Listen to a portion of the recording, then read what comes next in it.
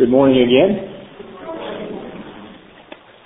Let's turn to the first chapter of Titus, and we want to pick up at verse 8. And we will, in these verses 8 and 9, wrap up the qualifications for elders.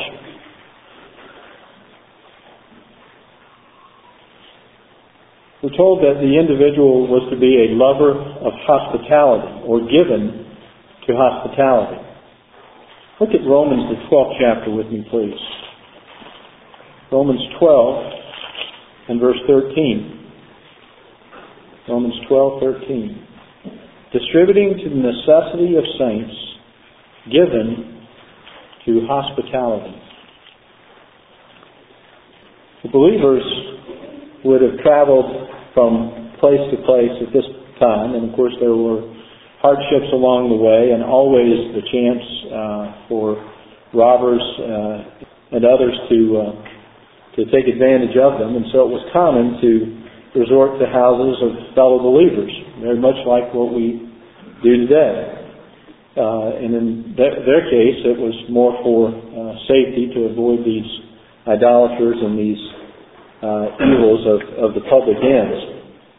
Look at 1 Peter with me also. 1 Peter 4 and verse 9. Use hospitality one to another without grudging, without complaining. So once again, a critical element of being an elder was to be a lover of hospitality.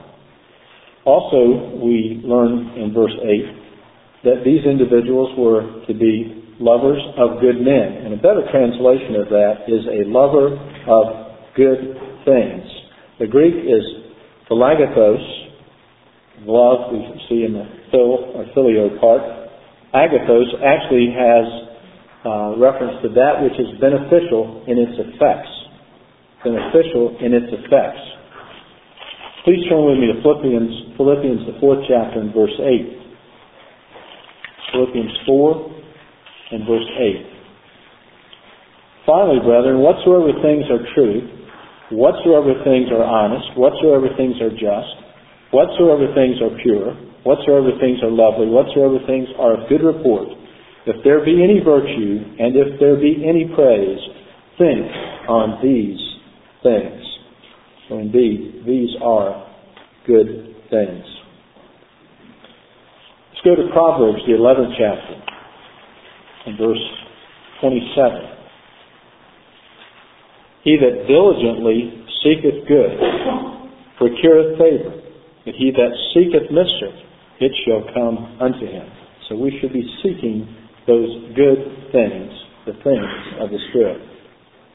The elder is to be sober or sober-minded, following sound reason, being rational in their thinking, self-controlled, discreet, one who acts out of reason. He is likewise to be just, fair-minded, a respect for his fellow men, doing things that are in accordance with that which is right, or doing the right thing. He is to be holy, and Bullinger defines this as one who religiously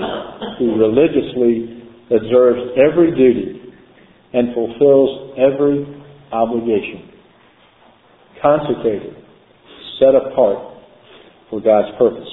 It expresses that which is righteous and speaks of the principles of the Word that should be seen in our daily lives. Temperance is also a requirement. Being a master of one's own self, having self-control. And we know that it is a fruit of the Spirit that's listed in Galatians 5, verse 23. We need to exercise power over ourselves. We must hold fast to the faithful Word, to cleave to that faithful Word which produces faithfulness. It produces faithfulness. Understanding truth, we must grasp it as an anchor of the soul. Look at 2 Thessalonians with me, if you would, please. 2 Thessalonians, 2nd chapter, in verses 13 to 15. But we are bound to give thanks always to God for you, brethren, beloved of the Lord, because God hath from the beginning chosen you to salvation through sanctification of the Spirit and belief of the truth, whereunto He called you by our gospel to the attaining of the glory of our Lord Jesus Christ. Therefore, brethren, stand fast and hold the traditions which ye have been taught, whether by word or our epistle. Hold fast the traditions of the Word. Unfortunately, the Judaizing elements and the unbelieving Christians were also holding to tradition, particularly those of the circumcision and the Judaizers, but it was vain tradition. It was those rituals and those practices and traditions that they had developed rather than those that were characteristic of the Word of God. A grasp of the Word will serve to exhort to sound doctrine and to convince the gainsayers or those who were contradictors. A real contrast to the vain talkers and deceivers that we will discuss in verse 10.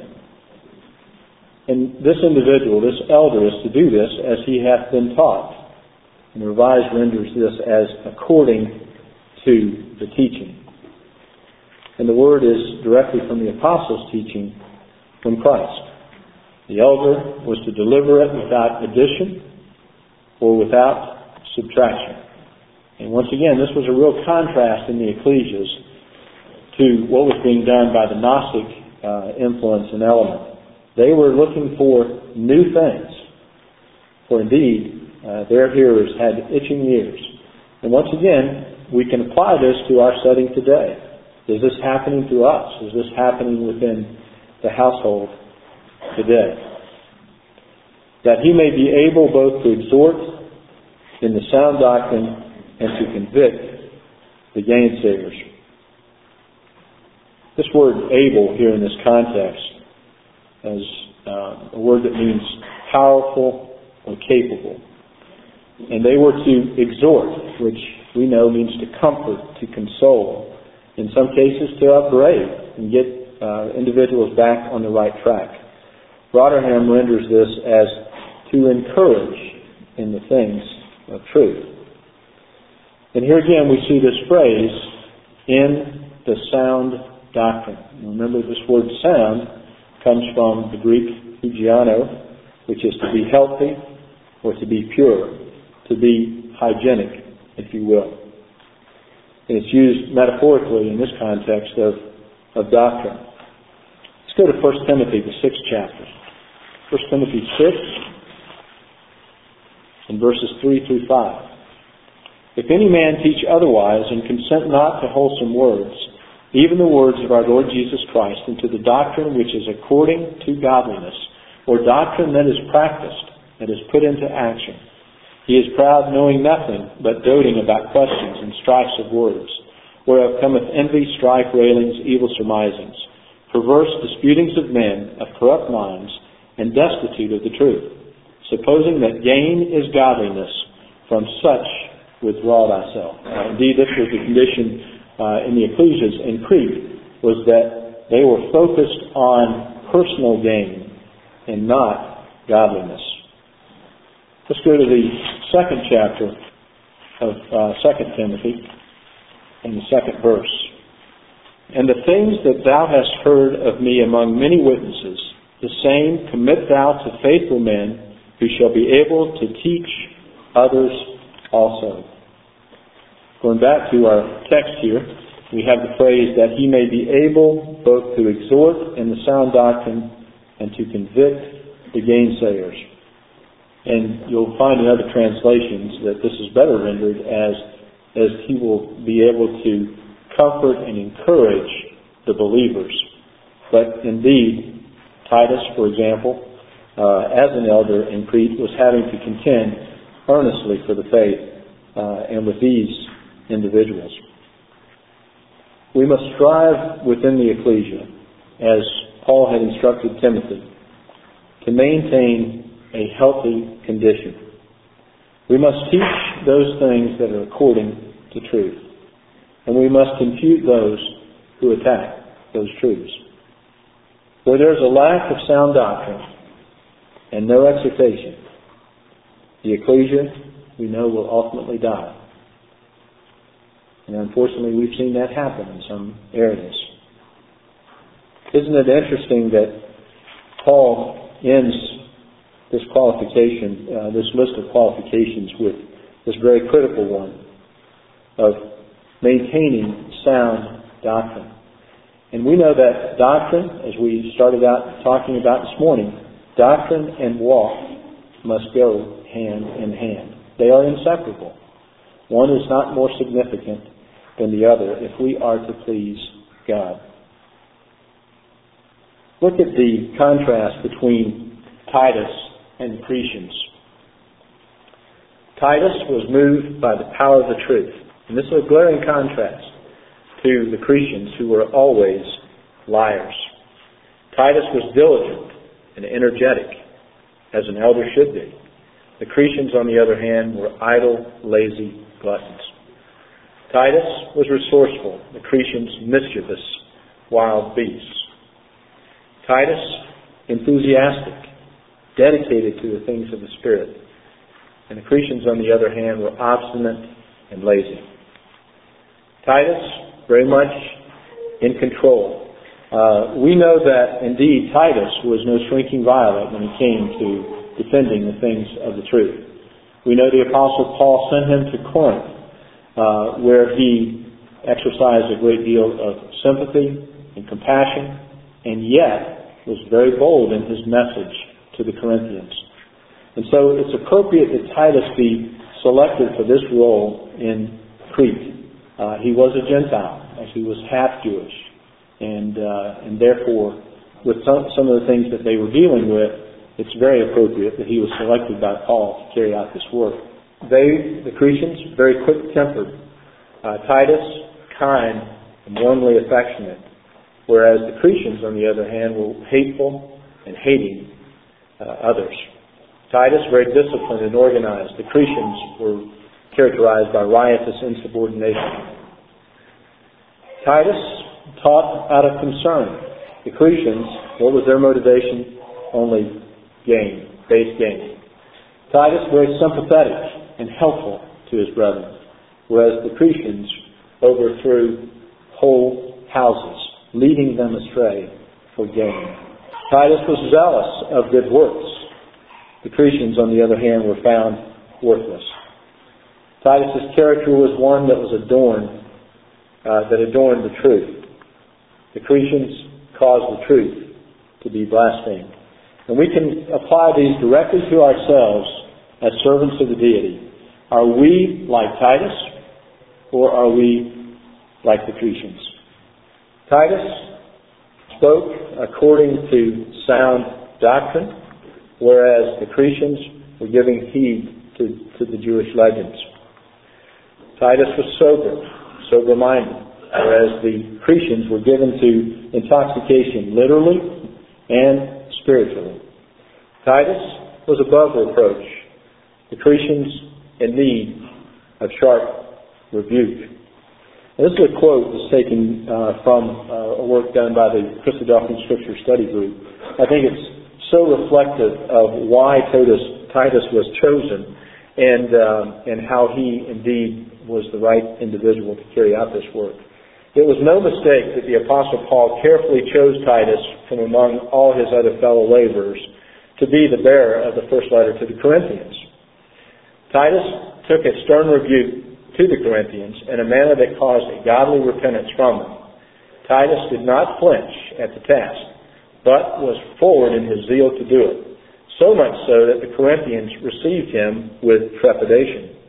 Titus not only rebuked them, but also provided the necessary balm of sympathetic enthusiasm and encouragement. And we see the disposition of Titus was one of great caring and compassion for his brethren. Titus was more than equal to the task, and the apostle declares that he and Titus were motivated by the same spirit towards the Corinthians. He was therefore not only able to humble them, but also able to elevate them to the positive work of the truth. The enthusiasm of Titus was catching, and he spread a zeal like that of the apostle. The experience of Titus both at Antioch and more particularly at Corinth had fitted Titus for the handling of the Cretan situation. Indeed, he was well prepared for his task. Let's go back to Titus now, and let's pick up at verse 10. For there are many unruly and vain talkers and deceivers, especially they of the circumcision. The Cretans were lazy, as we've said. They were idle. They wouldn't work. And this idleness contributed to the fact that they were amenable to and accepting of the instruction of the Judaizing element. It was a free spirit, if you will, that characterized the Cretans that didn't foster godliness. Let's look at James, the third chapter. Very familiar chapter to us relative to the tongue. And here in Crete we had many unruly and vain talkers. James 3, beginning at verse 5. Even so the tongue is a little member, and boasteth great things. Behold how great a matter a little fire kindleth. And the tongue is a fire, a world of iniquity. So is the tongue among our members, that it defileth the whole body, and setteth on fire the course of nature, and it is set on fire of hell. And we know that indeed this is the case. For every kind of beast and of birds and of serpents and of things in the sea is tamed, and hath been tamed of mankind. But the tongue can no man tame. It is an unruly evil, full of deadly poison. So often, if things could just be left unsaid, how much better the conditions would be. They were deceivers in Crete. They literally had the mind of a deceiver and were able to lead others astray. Bullinger says that the correct rendering, or a good rendering here, is deceivers of men's minds. And indeed, that's what they were doing. Let's look at Ephesians, the 5th chapter, and verse 6. Notice the instruction of the apostle here. Let no man deceive you with vain words, for because of these things cometh the wrath of God upon the children of disobedience. We have to be careful that we are not leading others away from the truth, or are being led away from truth. Look at Isaiah with me, please, the 8th chapter. And it necessitates a constant analysis, if you will, on our part as to where do we stand in relation to our service to the Heavenly Father.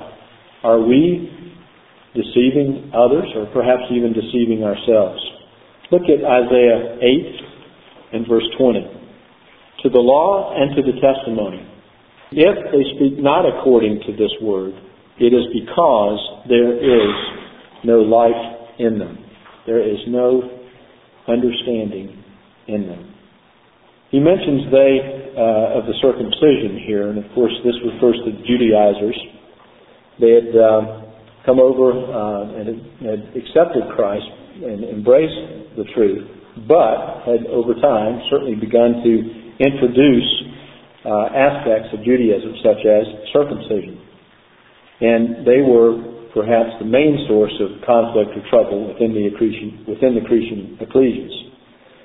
They taught that these rituals were indeed essential, and we can fall into this same habit today, that because our ecclesia has always done it this way, that tradition is absolutely correct and supported by the Word of God, when indeed it may not be. But we need to be careful about the traditions and the rituals that we establish. Does it readily exclude individuals where it shouldn't? And yet, at the same time, we must maintain sound doctrine and be consistent in our worship of Yahweh. Let's go back to Titus 1, and let's look at verse 11. Whose mouths must be stopped, who subvert whole houses, teaching things which they ought not, for filthy lucre's sake. Whose mouths must be stopped. Another way to define this word stopped is the word bridled. They must be bridled or muzzled. Now turn with me to Romans, if you will, to the third chapter of Romans. Romans 3 and verse 19. Note Paul's words here. Romans 3 and 19. Now we know that what things soever the law saith, it saith to them who are under the law, that every mouth may be stopped, and all the world may become guilty before God. That every mouth may be bridled or muzzled in relation to these things.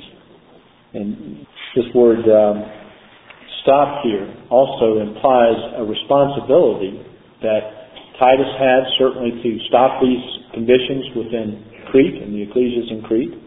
And there is a message to us as well, because we'll see that we are to speak out against these things with the right spirit and the right heart and the right motivation. We were told by Paul here, and he was likewise telling Titus, don't debate. Don't debate the matter. Absolutely silence them in this error. Look at the second chapter of Titus, verse 15. Titus 2:15. These things speak and exhort and rebuke with all authority. Let no man despise thee. To rebuke with all authority. These individuals in Crete, this Judaizing element as well as those of the Gnostic heresy, were subverting whole houses, were overthrowing entire families. The Greek here for houses is anatrepo, A-N-A-T-R-E-P-O, and it means to turn up or to turn over. And in essence what they were doing is they were making a spiritual shambles of these households. They were overthrowing the faith. Let's go to 2 Timothy, the second chapter, in verse 18. He's speaking here of Hymenaeus and Philetus, who concerning the truth have erred, saying that the resurrection is past already, and overthrow the faith of some.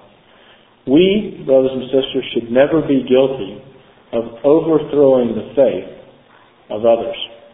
And we must be very conscientious in ensuring that we do not allow ourselves to be overthrown or our families to be led astray.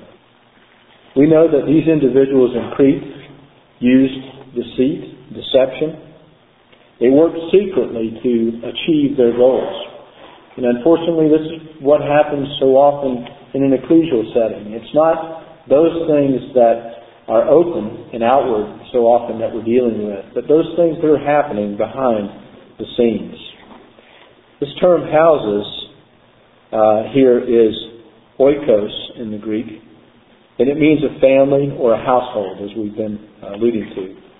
We know, as we discussed earlier, that the ecclesia at large, when we talk about the larger household, is the family of God.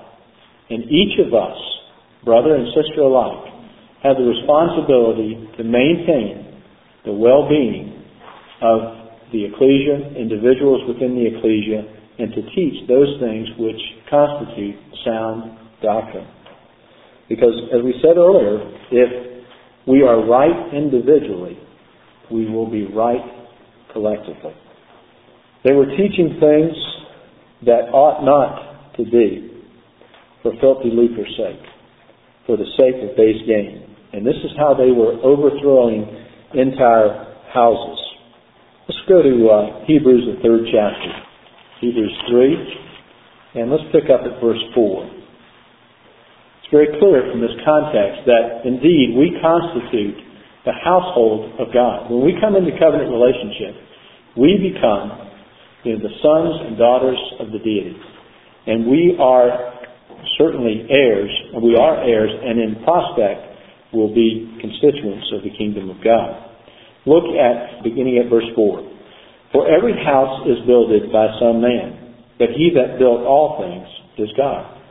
And Moses verily was faithful in all his house as a servant, for a testimony of those things which were to be spoken after. but Christ as a son over his own house. Whose house are we, if we hold fast the confidence and the rejoicing of the hope firm unto the end? We are very familiar with the definition of faith. Faith is the substance, and we might say the giving of substance, to the things that are hoped for, to the things that we anticipate. And the substance of things hoped for, the evidence or the proof of things that will ultimately come to pass. We know that there will be a literal kingdom upon this earth. We know there will be subjects within that kingdom. We know also that there will be a king, and all this will emanate from Jerusalem. Teaching things they ought not for filthy lucre's sake, for the sake of base gain. They were greedy, they were avaricious.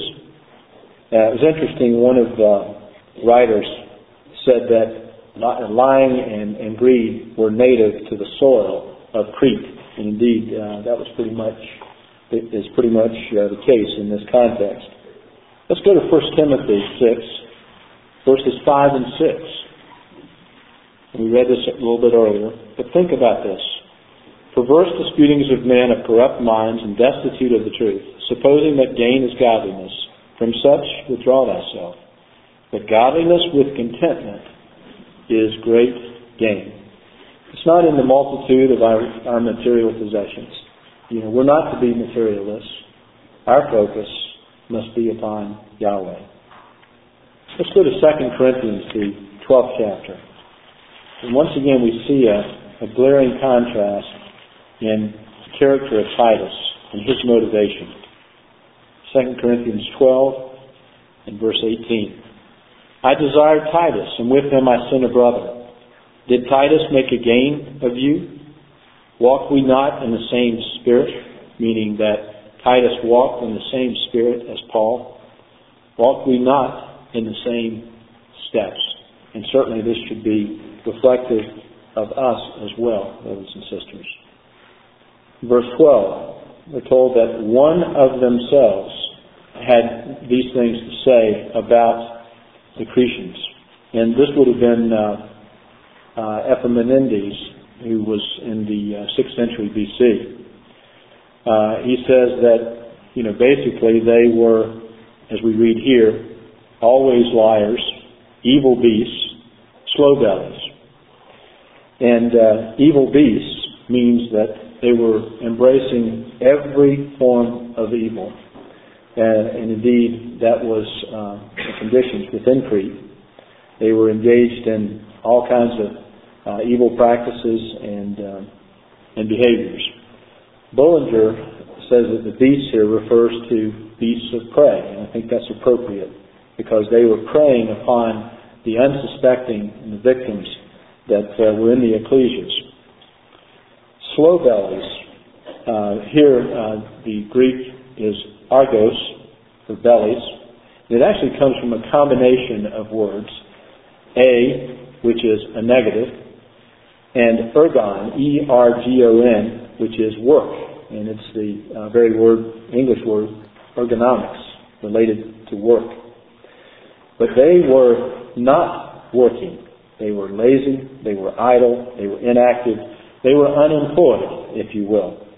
And it was very fertile ground and fruitful ground for these false teachers. And it tells us, and of course Christ very specifically addresses this with the parable of the cleaning of the house. And once the house is cleaned, what happens if we do not fill it with the right things? It is very quickly refilled with the evil spirits, and we know, having reference to the evil behaviors and practices.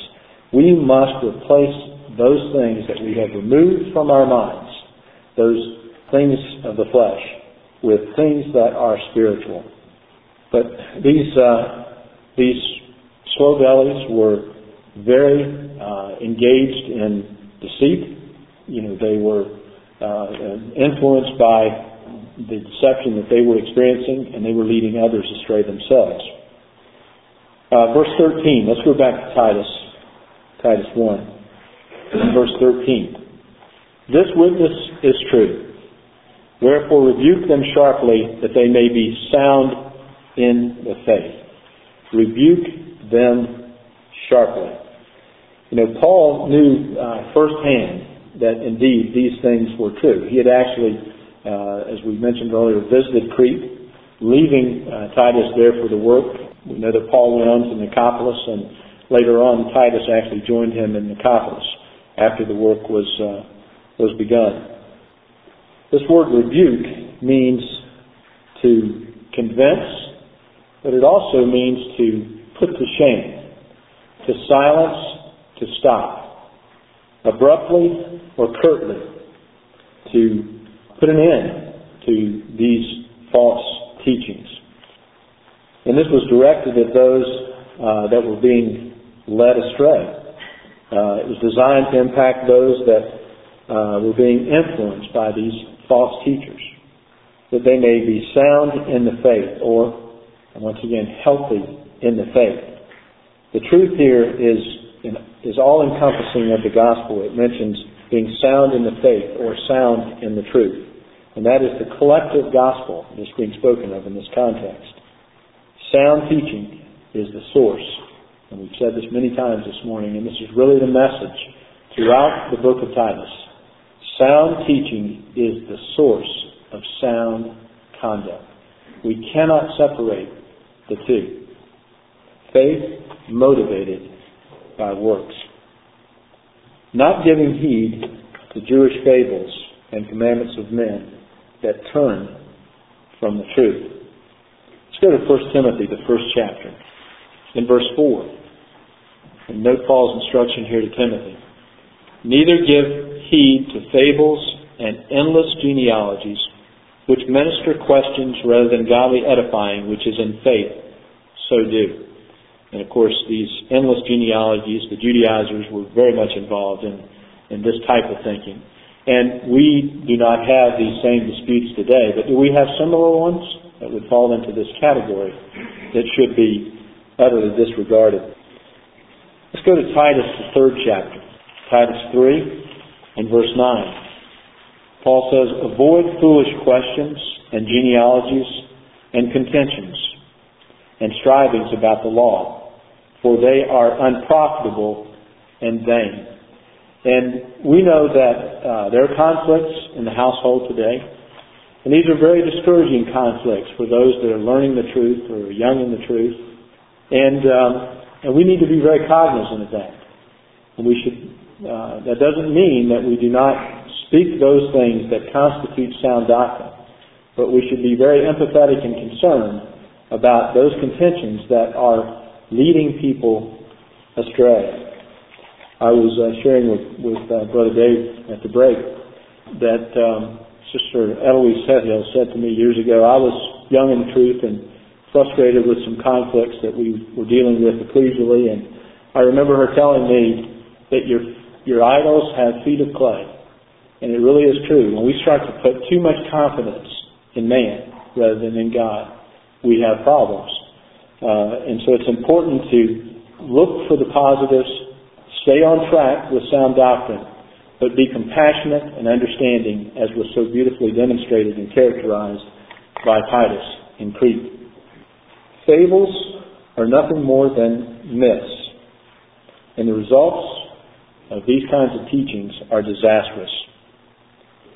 They are the commandments of men, so often that are being propagated rather than the commandments of God. Let's go back to Timothy, and of course these letters to Timothy and Titus are often referred to as the pastoral letters or epistles because there's so much focus on shepherding the flock, feeding the flock, and the responsibility that we have as elders in the truth to bring up our children in the nurture and admonition of the Lord and to guide those young in the truth, that we might all enter into the kingdom of God.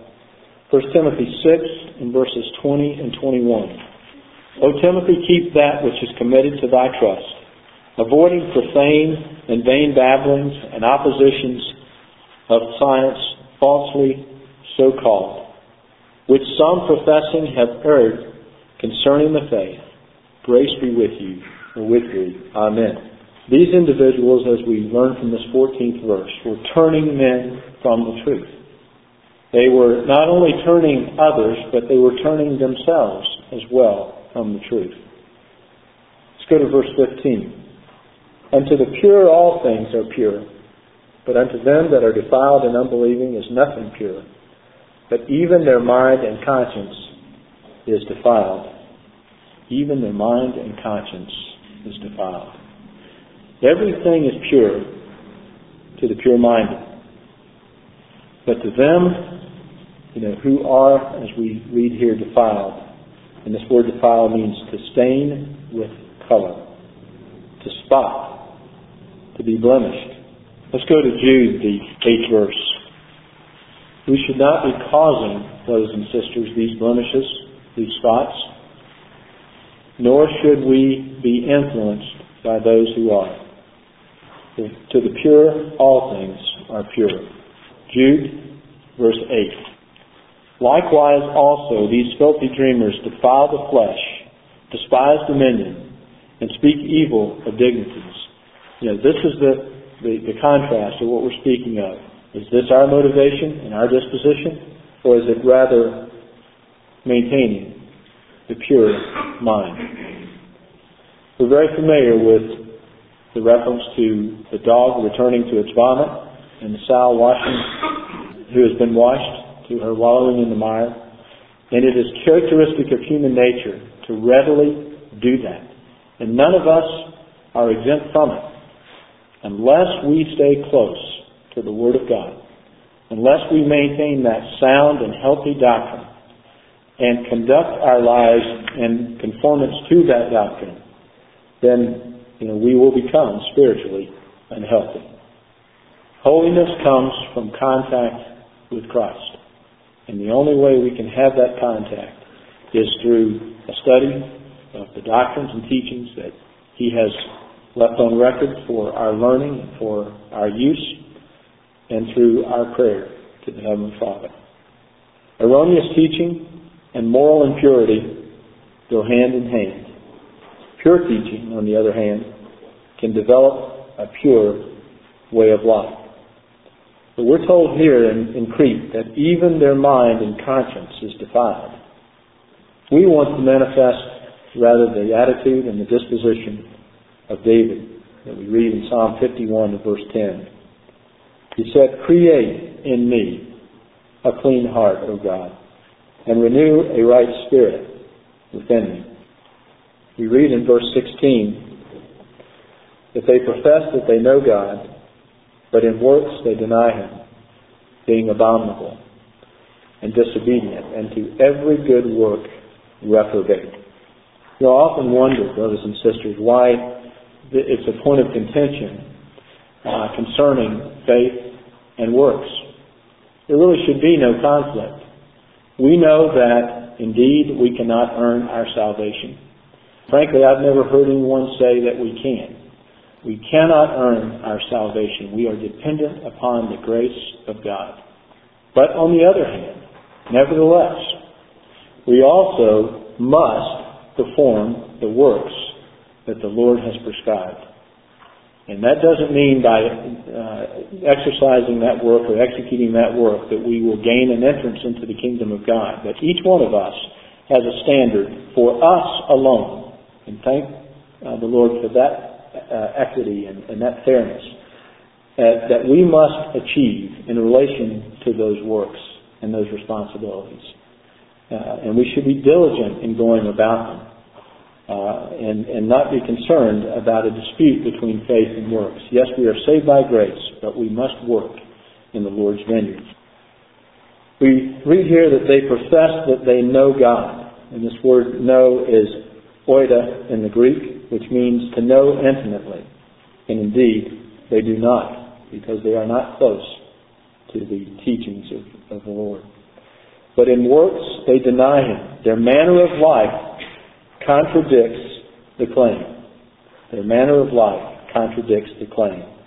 By their fruits, ye shall know them. They were abominable, we're told here, or repulsive. They were disobedient. They were obstinate. They were unpersuadable. And these words should never describe us, brothers and sisters. And to every good work, reprobate. And to every good work, reprobate. They were unfit for any good whatsoever. This word reprobate means that they were not standing the test. They had a mind that was clouded by speculations and things contrary to truth. They professed to believe, but they had not been put to the test. They were worthless, and as a result, they will be rejected. In verse 1, Paul says, only an acknowledging of the truth, or to know accurately, epignosis, can lives be conformed to the standard of godliness. And godliness, as we said, is our conduct in Christ. Sound doctrine and walk, as we said earlier, are inseparable. They go hand in hand. Faith and works are paramount if we are to please our Heavenly Father. For works must indeed be motivated by faith.